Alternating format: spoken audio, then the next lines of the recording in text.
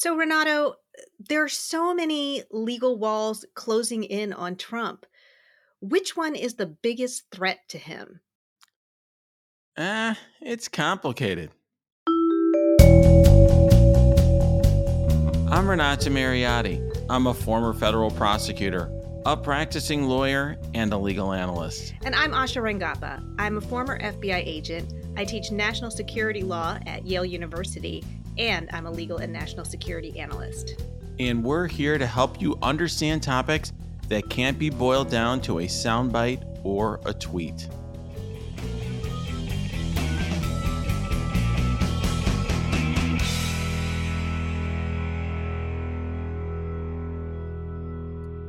So, Asha, there were so many problems swirling around Donald Trump this past week, from the Oath Keepers' guilty verdicts to the guilty verdict for the Trump Organization to the disciplinary proceedings for Rudy Giuliani down in the District of Columbia.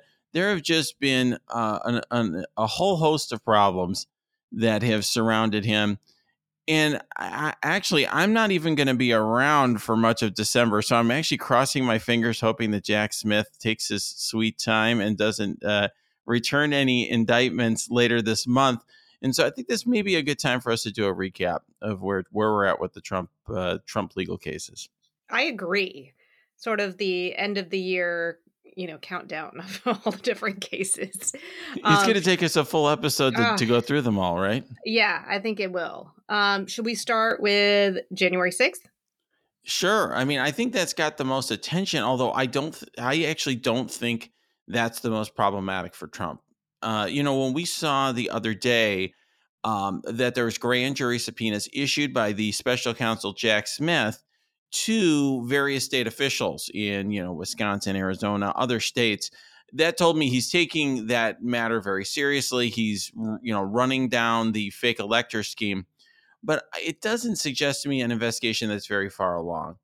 In contrast, the Mar-a-Lago case, which is so straightforward, we've talked about that before, where the case is much easier to prove because Trump just kept a bunch of government documents and classified documents in his residence. I think that's much closer to being charged. I agree with you. And on well, let's quickly dispense with the Mar-a-Lago thing because I think we're in agreement that that one is more straightforward. I think we've gone, there's not much to say about that. I mean, he had classified documents at Mar-a-Lago, which he was not legally entitled to possess. They're presidential records and government records.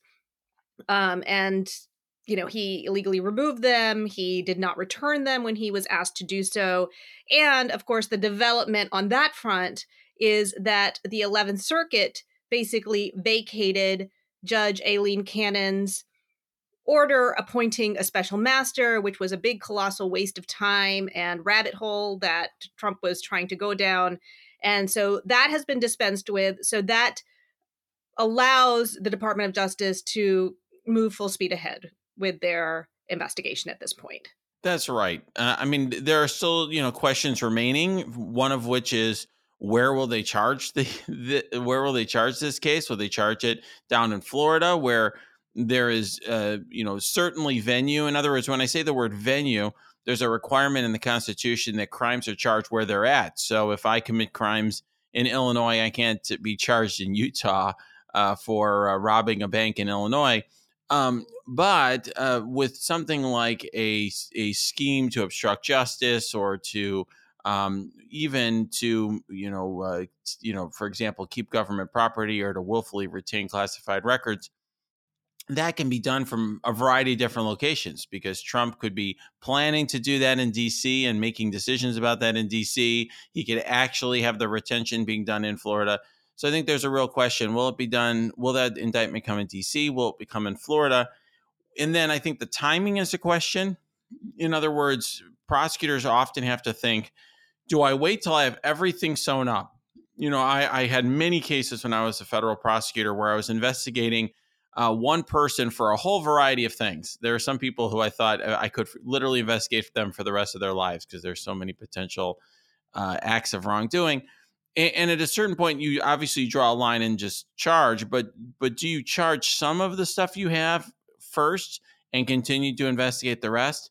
I would advise Mr. Smith to do that. I would say charge the Mar-a-Lago case and then let the January 6th stuff, drag on and take its time. But it's possible he waits on that, which could obviously change the timing. And I think the other question is who else will be charged, right? There's some poor guy who, well, I say poor guy, but he followed Trump's orders to move some documents. There was some questioning of that individual. There's obviously some attorneys who tried to mislead the Justice Department, FBI, which is obviously a bad idea. And there's others who could potentially be charged as part of that scheme. So very interesting decision-making tree there. Yes, and the other complicating factor here is that it involves classified information. That to the extent that they choose to charge Trump with the Espionage Act, with willfully retaining classified information, the Department of Justice is going to have to make a decision on which documents they want to, basically make the issue of the case, right? And there are a lot of considerations that go into that. Part of the classified documents being returned to the Justice Department from an earlier 11th Circuit ruling allowed them to continue with the classification review. So they're kind of going through the documents, making sure they're appropriately classified, inventorying it all. But at some point, they're going to have to make a decision because, there's always the risk when you prosecute a case like that the information that you're kind of making the issue of the case is going to end up getting disclosed. And so if it's national defense information, you need to be very careful about that. So I think that that's going to also be something underlying it. But to the point that of, kind of how far along we are, I think we need to just do a basic reminder that, this is all coming after a search warrant was executed at Trump's home, and search warrants are highly intrusive and come much later in an investigation. And so just that alone tells you that this had proceeded to a point. And, my sense is that kind of going that far makes an indictment more likely, that's something that's already been contemplated. Whereas if you're still at the investigative stage of, questioning people, you don't know yet that they have even probable cause to believe that a crime has been committed with regard to Trump. Yeah, very, very good points. I will just say, Asha, I've been all over the place lately saying that I think an indictment is likely, which is very out of character for me. I'm usually like the sad panda who's like, no, no, no, nothing's going to happen. I've changed my tune as to this particular charge for a number of reasons, but which I think we've already discussed on the podcast. But I think that if there isn't a charge here, it's going to be because of something that is called gray mail, and that's really what you're touching on. And as you mentioned, that in the United States of America, you are entitled to receive the evidence that is being used against you in a case. So, the government can't say, hey, we've got some amazing evidence that's going to prove your guilt, Renato, but we're not going to provide it to you. You're just going to have to take our word for it, or you can't examine this before trial yourself, and you and your attorneys can't prepare for it. The practical matter is that there is actually a statutory system in place that even for classified information, that the defense has some opportunity to review those documents, that evidence, and use that at trial. And so what I think one issue for the Justice Department is, Trump seems like the sort of person who is not only vindictive and hateful towards the Justice Department and the federal government and contemptuous, but he's somebody who just doesn't give an F, so to speak. And so he, I think, would not think twice about posting all of the classified information on Truth Social. And I wonder if there isn't an indictment here, because I've tried to think of myself, why wouldn't you indict in this case? And really, to me, it comes down to one of two things. Either one, it's Trump and just the Justice Department's like, we're going to look political if we indict Trump, so we're just not going to do it, which I think would be a horrible policy, and I don't think they're going in that direction. The second might be some national security analysts, people more like you, in a room saying, "Oh my goodness, if we indict him on this stuff, he's going to be spilling all of our secrets about how we learn about the nuclear weapons capabilities of all these countries," or something Yeah. like that. I would say though, Renato, that that's a threat now. I mean, like theoretically, he could do that if you indict him with anything. I think that's right. Right? Like he doesn't have the document. You're talking about stuff that's in his head right now. And if he really wanted to start just doing like a big Truth Social thread of like our national defense secrets, I mean, he could do that with regard to the Fulton County case. I mean, he could do that if that's the leverage. And I think that that would be very wrong to use that as a basis to not move forward. And I also think the optics at this point, they're kind of beyond that. I mean, I think because I think you can make the argument that the optics also look really bad if you executed a search warrant and went through all the stuff and then are like, okay, thanks, we're just going to keep this. Goodbye. Um, so, but should we move on to the January 6th case too? I feel like we can now talk about this case. Yeah, for, pretty for much. an hour. So yes, so let's talk about January 6th. I mean, when we say the word January 6th, right, we're talking about a whole host of things all at the same time. We're talking about multiple different conspiracies that were interconnected and, you know, culminated in the events that day. I have a diagram, a coup chart, which I had posted on my Twitter feed for a while, which I think, um, highlighted all of the different components of the January 6th scheme. It was a scientific diagram, without a Exactly, doubt. very, very highly. So let's just run down the possible, like the potential, and we're talking about Trump here, right? Like Trump's liability. And I think maybe just quickly do a rundown of the different charges in play. You mentioned the Oath Keepers. Stuart Rhodes was convicted of seditious conspiracy a couple weeks ago or a week ago. I can't remember. Time is blurring together. And Renata, you know that I've been the sad panda on seditious conspiracy for Trump. I just don't think, like, never say never, and I don't know what evidence they've gathered, but there's not a lot of case law with regard to seditious conspiracy. It's not, there's not a lot of precedent because you don't want to charge it a lot. It's a highly symbolic charge. It's a political crime. It creates a lot of stigma. It's as close as you can get to charging someone with treason. So, and it's hard to prove. And the case law that is there is a very high bar.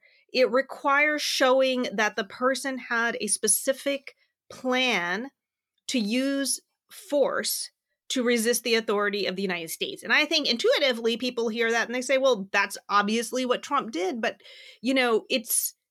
it's not. Like, unless you, I think, had a situation where he was communicating with Stuart Rhodes and was like, and here's what you're going to do. You're going to march to the Capitol. I think that it will be a much more circumstantial and tenuous connection that the Justice Department wouldn't charge. Now, look, if on that day Trump had managed to convince the Secret Service to let him go to the Capitol and be there as these people were rioting and, leading the charge, I guess, in there, maybe things would have been different, right? But I think what we know now and what he did, which was he was not present at the scene. I have not seen any direct connection between him and these militia groups that have been charged and now convicted of seditious conspiracy. So that's my take on that. I don't think that is really in play. Yeah, I don't think that's in play at all. Yeah, I sorry for all the listeners who think it is. I just have not really seen much evidence connecting the higher ups, Trump and his very close associates with these people on the ground who were. Well, with the exception of Roger Stone. Yeah, I think that's fair point. And who knows what Roger Stone was telling the former president? But I don't know. We haven't seen the evidence yet. So to me, that's just like not even in the cards. I mean, when I look at what potential charges there are around Trump, I'm thinking about things that we actually know he was like involved in based upon evidence that's out there, right? So, okay, you have like, if I'm thinking about it, okay, certainly he was giving a speech to all these loons on the ellipse or wherever, where he was basically cheering them on and urging them essentially to take action, and he was using all sorts of euphemisms to basically encourage them to attack the Capitol. I think you could bring an incitement to insurrection or incitement to violence charge there, based on the fact that according to Cassidy Hutchinson, he was told that there's these folks in the crowd who had weapons, and his response was like, well, they're not going to use them against me. They're going to march on the Capitol, which I think is really something. But I just wonder, I mean, if you're Jack Smith, do you take on a like highly problematic, questionable charge like that when you could just charge a documents case and be done with it? Like, I would say it reminds me when I was a federal prosecutor, and we'd have these really awful gang leaders who are ordering all these murders. And it's like, well, do we want to bring some big RICO case involving a bunch of murders we have to prove up, or do we just want to get them with like 20 kilos of heroin or something and then just charge that because it's a lot easier to prove? And then we'll show the judge all this stuff about the murders, and the judge can make whatever decision that she wants to make. And I think that's what I see here. So I think the tightrope that Jack Smith is walking is, on the one hand, if you swing at the king, you best not miss, right? So you want the kind of the easiest case that you can get and the one that you can sew up. On the other hand, I think that when you're charging the president of the United States, especially for something like the violence that occurred on January 6th, an attack on the Capitol, I think you also want to charge conduct that fits the crime. Mm-hmm. And I do think that, especially since I think seditious conspiracy is off the table, holding him responsible for the violence in some way is important. And I would have said at an earlier stage that rebellion and insurrection, which I think is what you're talking about, inciting people to set on foot and resist the authority of the United States, is also a high bar. It involves free speech issues.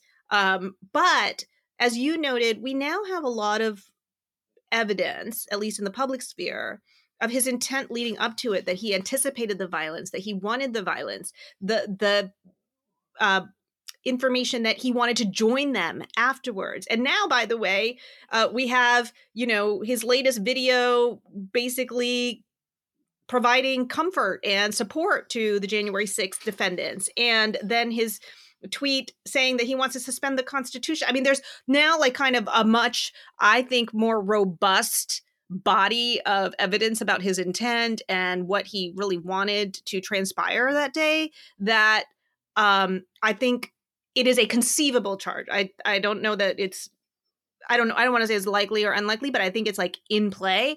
And what's important about that charge, by the way, Renato, is that it has as its penalty a prohibition from holding public office ever again.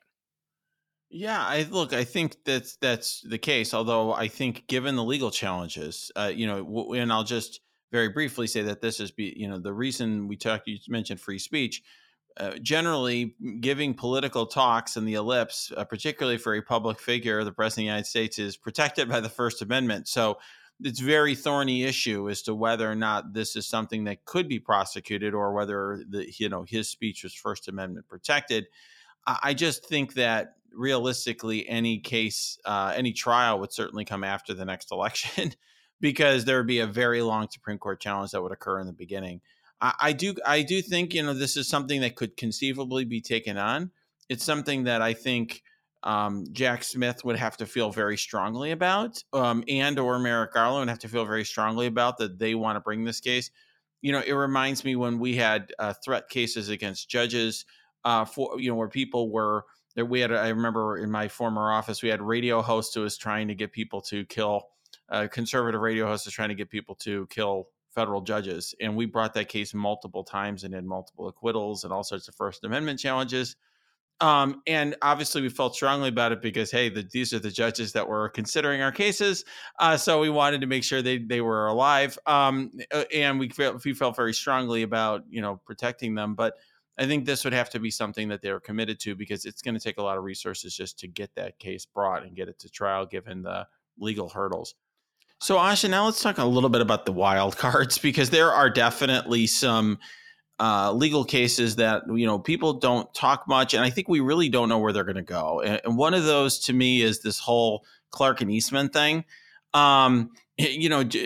Jeffrey Clark was proposing that the Justice Department send a letter to the state of Georgia containing a bunch of lies, trying to convince them that they shouldn't certify their electors because there's like a lot of questions about or whatever. All of which he wasn't authorized to say and wasn't true, and he was told by his superiors are false. That strikes me as like an absolute, like 100% strong false statement case. So 1001, in other words, you're making a false statement in a federal proceeding against Clark. Well, the interesting thing, of course, is that Donald Trump really wanted that statement to go out and almost made Clark the attorney general, right? So what's his liability there? Who knows? Like, that's like a total wild card. Another wild card is this fake elector scheme. That's what that grand jury subpoena we talked about earlier was about.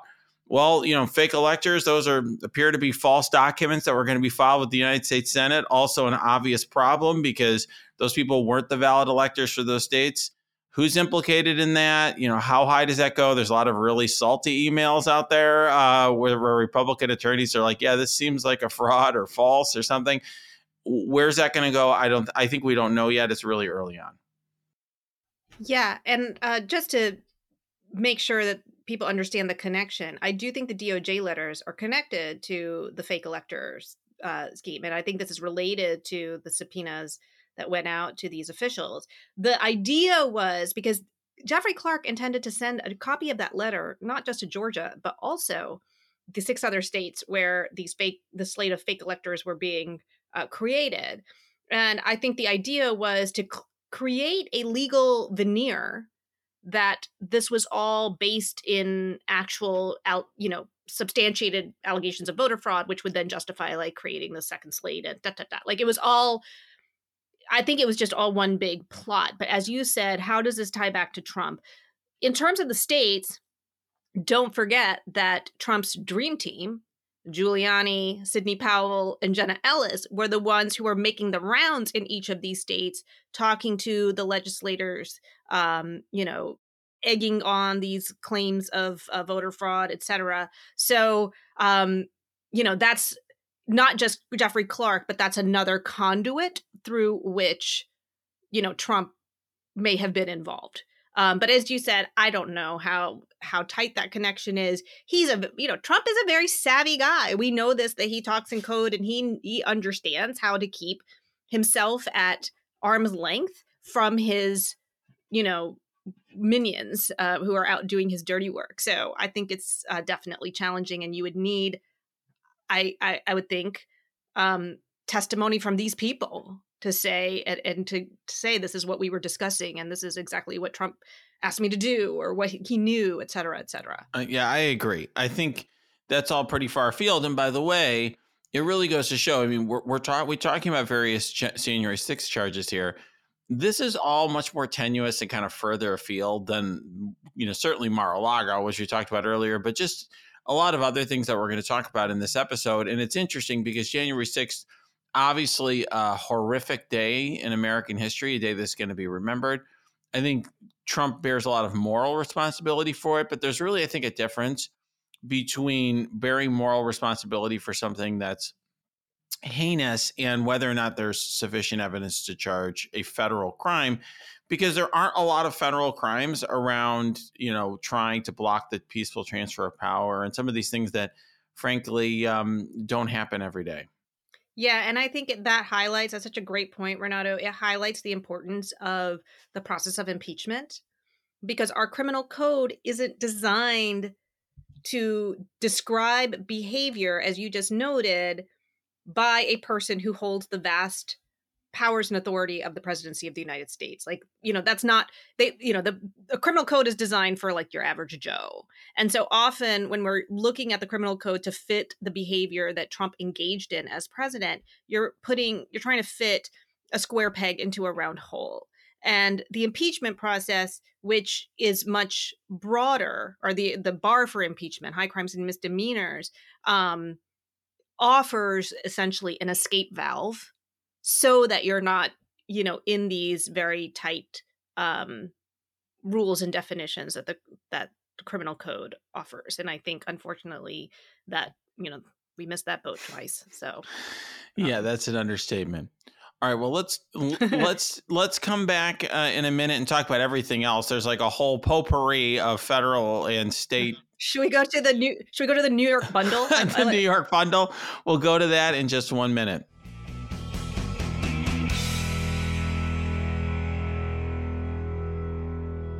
So, Asha, we had, I think, a pretty important verdict this past week. The Trump Organization is found guilty by a jury of engaging in fraud, tax fraud. I think a very significant verdict. One thing I find interesting about it, although there are certainly lots of there has been a lot of attention around the world. I've been getting, I'm sure you as well, inquiries from various news organizations wanting to talk about it. Um, it doesn't have as much direct significance as you might think, because of course these are convictions of entities. It's not even, we call it the Trump Organization, but there's really a whole slew of different companies that are part of it. And these are just two specific companies that had this verdict. And you can't throw companies in jail. So it's not like they're going, the company is in shackles somewhere in the prison. It's realistically got a fine and it'll have some consequences, but doesn't quite have the impact that an indictment of, let's say, Donald Trump might have.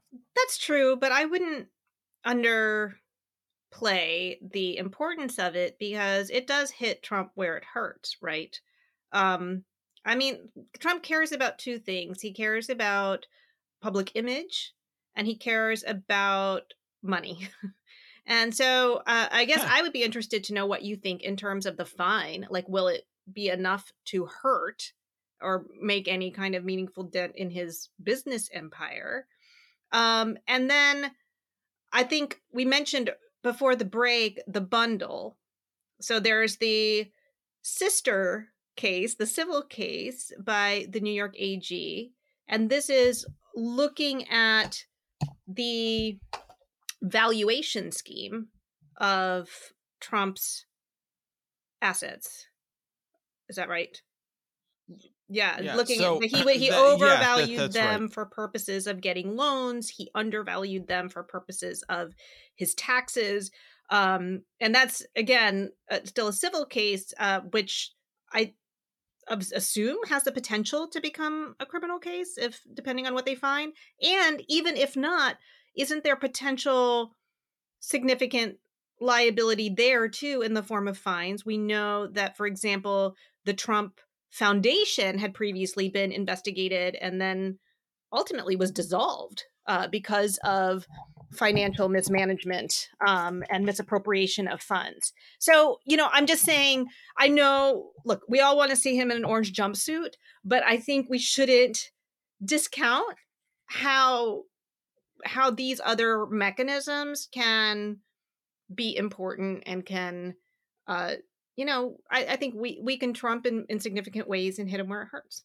I'm gonna make a provocative comment here. So usually we think that criminal cases are more serious than civil cases. In this particular context, I actually think the civil case is a bigger problem and it has more serious downside for Trump and for his companies than this criminal case. So to be go back to my usual sad panda persona. I don't really think the criminal case in and of itself generates a lot of problems for Trump. I think the fine's gonna be like 1.6 million, something along those lines. There's a couple entities that were convicted here, that, Trump Corporation, for example, a lot of companies, one thing that folks may not realize is that, if you have a big company, whatever, pick your favorite company, that, we may think of it as one company, Apple, Twitter, McDonald's, whatever your favorite company is. There are actually a whole slew of different entities that do different things. There's like a payroll company. There's a company that just holds the IP, all these different entities. So these are a couple entities that are part of the Trump Organization. They have this criminal penalty. But here's the thing. In the civil case, she's not just asking for fines. She wants like basically these entities to lose their license effectively under New York law to be able to operate in New York.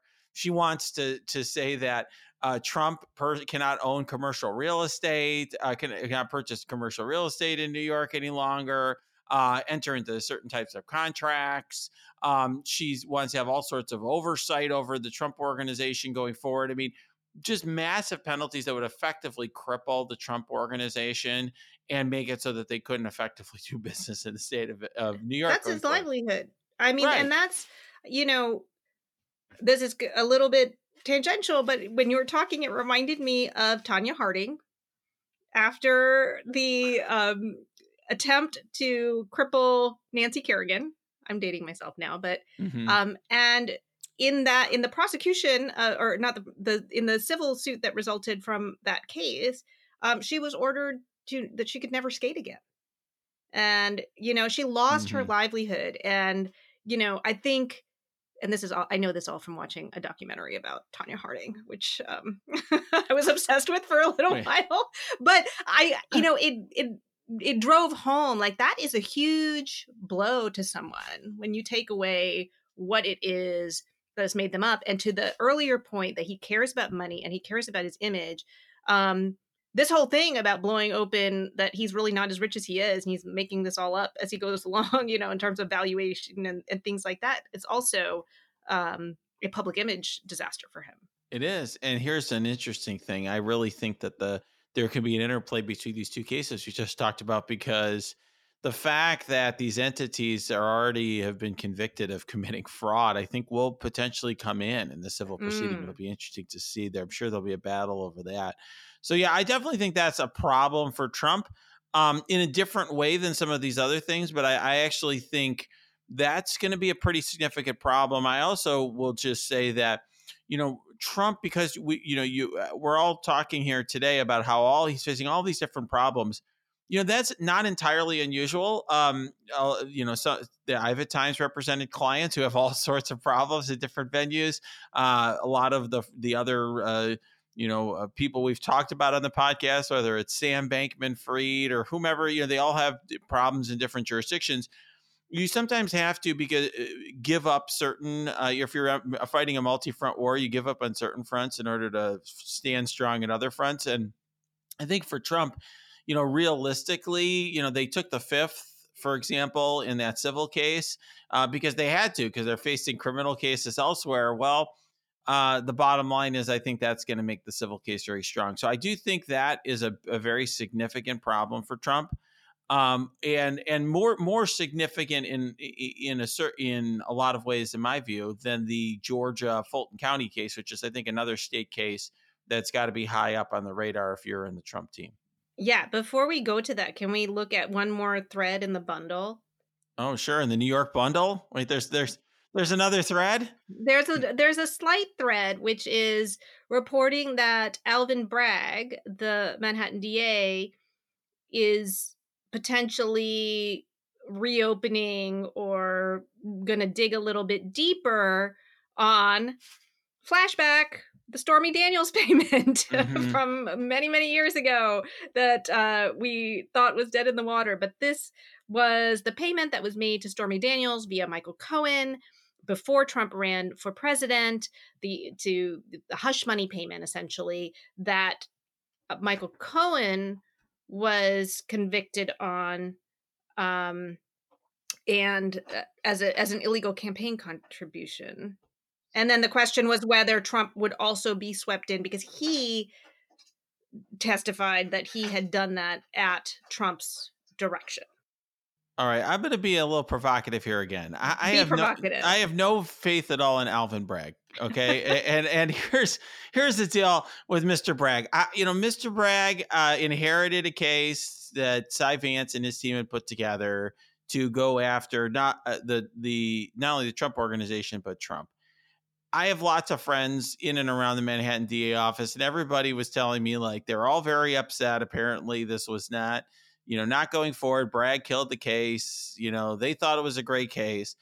And I got to tell you, my initial reaction, because I'm the sad panda of the Trump world, I was like, well, you know what?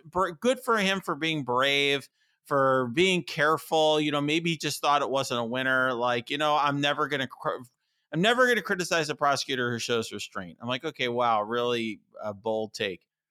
Then, when that happens, of course, everybody in the world is mad at Alvin Bragg because he kills a case against Trump and shuts it down. So what? And he did. I guess he didn't anticipate this. I actually figured. I thought at the time it was this brave decision. The guy was, didn't care about losing his job because he's an elected official. Was willing to take an unpopular stance. Well, no, the guy goes and deceives everybody into trying, just making this false suggestion that, oh yeah, no, we still have the case open, even though everybody I talked to is like, yeah, no, the case is totally winding down. There's almost no one on it. They're just getting rid of the, case and returning all the evidence. And he's trying to make it sound like, oh no, we're still going at him. And But so, didn't he hire somebody just now? well, just now, yeah. So now this is on the prior case, right? That he killed. Okay, yeah. So he gave this false impression to the press, like, oh no, it's still going. I haven't made a final decision. I've just made we're not doing anything yet. We're just, we're still looking at evidence. But he gave that impression to the press while at the same time, like internally, all that I heard is that everything was winding down. So now suddenly, okay, now he wants to resurrect this Stormy Daniels thing and he's going to launch this. It strikes me as like a guy who didn't realize that making the decision he did in the prior Trump case was going to look so bad. So he wants to seem like he's still doing something and he's tough.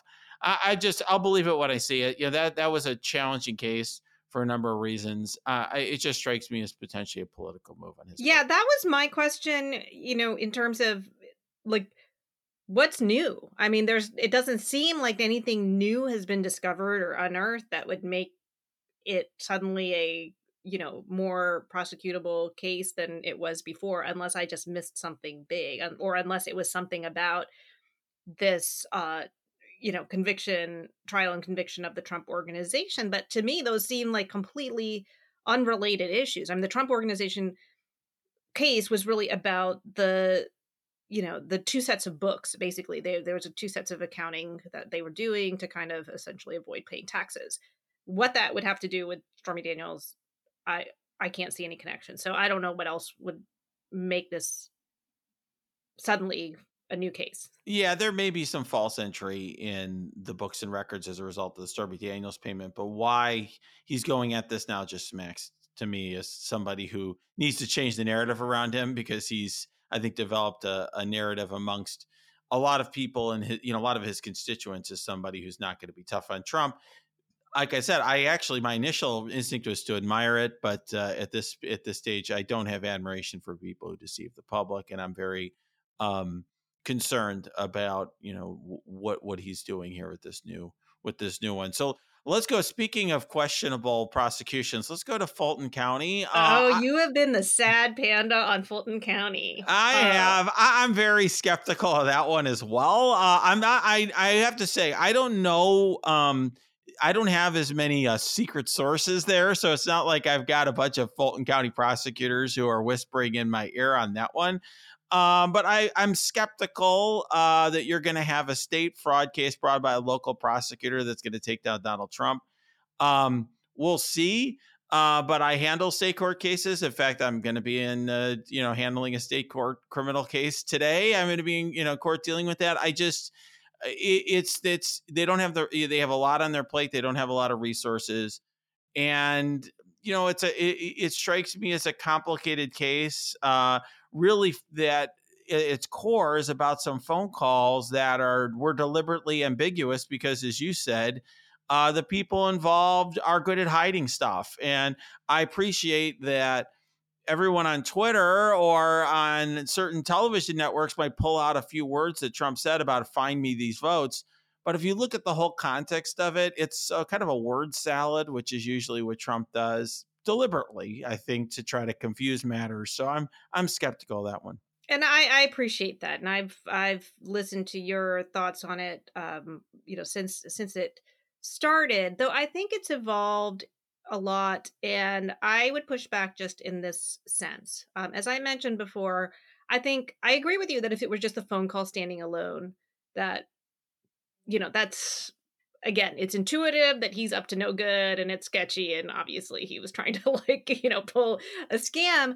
But it's not necessarily, something that would be provable as a crime in court. But I think when you start to build out the other things that um, the prosecutor, the DA there is looking at, she's also looking at the attempt to get legislators to create a false slate of electors, or the Giuliani and Jenna Ellis talking, testifying to the Senate committees down there.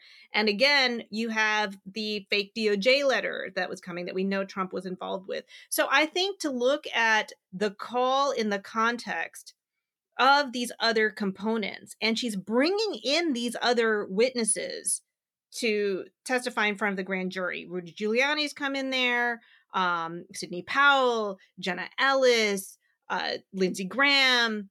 So to the extent that people can flesh out what was happening behind the scenes, what was the intention, what was the bigger scheme that was in play and was being planned, I don't know that that's necessarily, it is complicated, but it sounds like that's what she's trying to do. And, it may be that once we see the story, that phone call, may be a bad act that could be prosecuted in this larger scheme. Yeah, I mean, I'm going to say something now you don't usually hear legal analysts say, but I'll say this. I do think that at the end of the day, this is going to turn on questions of Georgia law that are not in my Yeah. wheelhouse. So ultimately, the end of the day, I'm agnostic as to how it turns out. I'm giving you my educated take of here's how I'd read the tea leaves if I was a client called me asking for advice about a case like this. This is what I would express skepticism and so forth.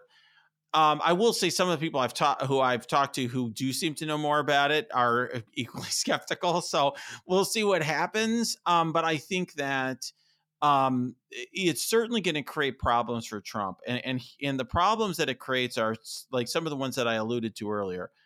It gives him another front to fight in. So one thing that people I think don't think about enough is certainly there's a substantial cost that comes with defending yourself in criminal investigations. That goes without saying, but also there's just an attention and time that goes. I mean, this creates something else that you have to manage and you have to plot for. So I think there's a very good chance that while Jack Smith is getting further down the road and doing whatever he's going to do in Mar-a-Lago, which I frankly expect to be likely a criminal indictment, Trump is, having to deal with court appearances in Fulton County and evidence in Fulton County and all the fallout of the charges there, while at the same time dealing with the bundle that, as you call it, in New York. And it's just a lot. And it also means that, you can potentially give prosecutors in a different jurisdiction some help. For example, to give you a sense of somebody else who's had a lot of problems, R. Kelly's been indicted all over the place for sexually abusing young children, and his testimony in one case or conviction in one case would help the prosecutors in some totally separate jurisdiction. So I just think, getting everyone under oath in this Fulton County case is not a good thing for Trump and his team, because it just could be used elsewhere by Jack Smith or somebody else. But think of all the grifting opportunities it offers. Indeed. I should say too, I do think that there's potentially other things out there as that we haven't even talked about, because we're getting close to wrapping up on all of this, but I will just say that there's like a whole federal campaign investigation of his campaign. So there's a lot going on, and stay tuned, because unless Trump is indicted while I'm on vacation, we'll have a lot to talk about regarding these subjects in 2023. So before we go, Asha, I've alluded a couple times I'm going to be on vacation, so I'll be here next week, but then I'm taking a couple weeks off at the end of the year because judges don't like to have court appearances in late December, and as you know, FBI agents are usually off with their families in December. There's a lot of use or lose vacation time. So in my day job, I actually get to take some time and take a vacation to Europe with my wife. I think you've taken some vacations this year too, right? Yeah. So I went to Cozumel, Mexico over Whoa. this summer with my kids. We celebrated my dad's 80th birthday there with the extended family. So that was great. Fun water vacation of scuba diving and snorkeling and swimming and things like that, all the things my dad loves. So, and I'll be going back to Cozumel actually in January with my boyfriend. Wow, I think that seems like an even better time to be in Cozumel. Yeah, At least speaking as a Chicagoan, like getting out of Chicago in the winter is always a good thing, and Cozumel seems like definitely. a perfect place to be. Yes. And otherwise, I haven't done a lot of international travel, and but I want to do some, and I'm hoping to get to Europe next summer, maybe. We have not done international travel at all since the pandemic, so this is going to be a new one. I'm going to be wearing my N95 mask on the plane, hoping that that I don't get sick and ruin my trip. Right. Where are you going? So we're flying to Amsterdam, and then Ooh, we're doing a river cruise down the Rhine ooh, through Germany, France, and Switzerland, oh my and then gosh. we're gonna take a train to Milan and spend a couple days there before we come back.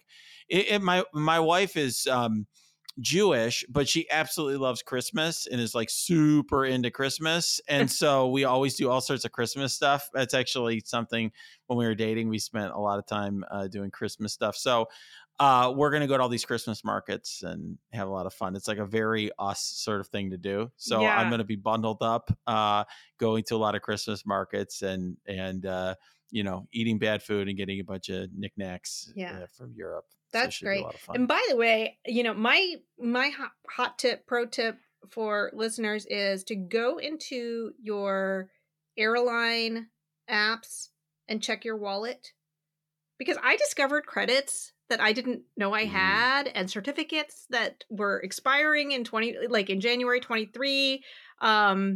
So just check them, because and I've told two friends to check them, and they were like, "Oh my god, I have like a $300 credit that I need to use by," so they might be there. That's all I'm saying. This is like a steam map. Like you're basically like the self-help I am. person on this I podcast. Like am. you've got tips. I do have tips. I do have tips and deals. I do. Yeah. Wow. Well, this is exciting. My only hope, by the way, for my trip is that Henry, my dog, does not think we've abandoned him. Like Mm.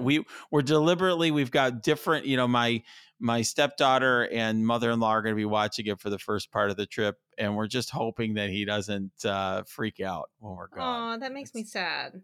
He'll be okay. It reminds me of, remember that when Ted Cruz fled to Cancun and there was oh the yeah. picture of his dog like Oh. in the doorway, like staring outside? That was really sad.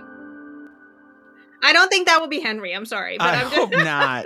I do feel very responsible because he had been in different homes since he's a rescue, and he had been in multiple fosters and rescues. He's been in 2 different rescues and 3 different fosters before he came to us. So he's like still in the mindset that he's like not sure if I'm Oh leaving. no, he doesn't know that this is his forever home. I think he's starting to figure it out, but like every morning he gets up and comes to my side of the bed to check if I'm still there. Like every time I come home, he's like so excited, like, "Oh my Yeah. god, you actually returned." Like it's like a big deal. Yeah. And you could just tell he's like overwhelmed Yeah. by that. So hopefully he can survive being gone a week and not think we've abandoned him. Oh, poor thing. I think he'll be okay. Fingers crossed. So well, all right, we'll be back next week, and then we could talk about all the fun stuff you're gonna do when I'm gone. Please don't break anything. Yep, I won't. I'll try not. It'll be like a risky business, party. Wow. All uh, right. On that note. yeah, check us out on YouTube, and also these other places.